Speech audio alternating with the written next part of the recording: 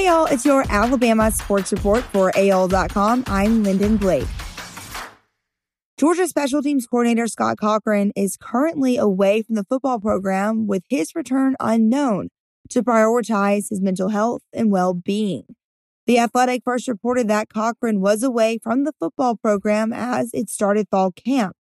After multiple reports of Cochran's absence, Georgia head coach Kirby Smart issued the following statement, quote, Coach Cochran is currently dealing with health issues and is taking time to prioritize his mental health and well-being.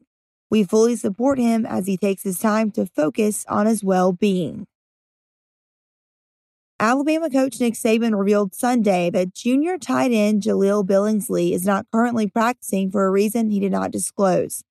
Saban's first news conference of fall camp, which came after practices Friday and Saturday, ended with a general question about Billingsley's development, in which Saban offered some detail about Billingsley's situation. I think his growth has a lot to do with his level of commitment that I talked about before. In terms of doing the right things, developing as a player, Saban responded. He does have a lot of ability. He can be a positive contributor on the team, but he's also got to bind to the principles and values of the team and be a good teammate.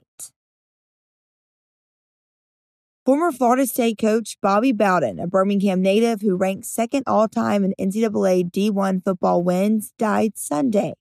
He was 91 years old.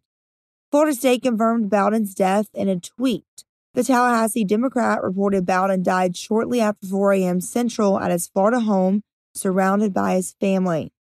Bowden announced last month he had been diagnosed with a terminal medical condition, which his son Terry later revealed to be pancreatic cancer.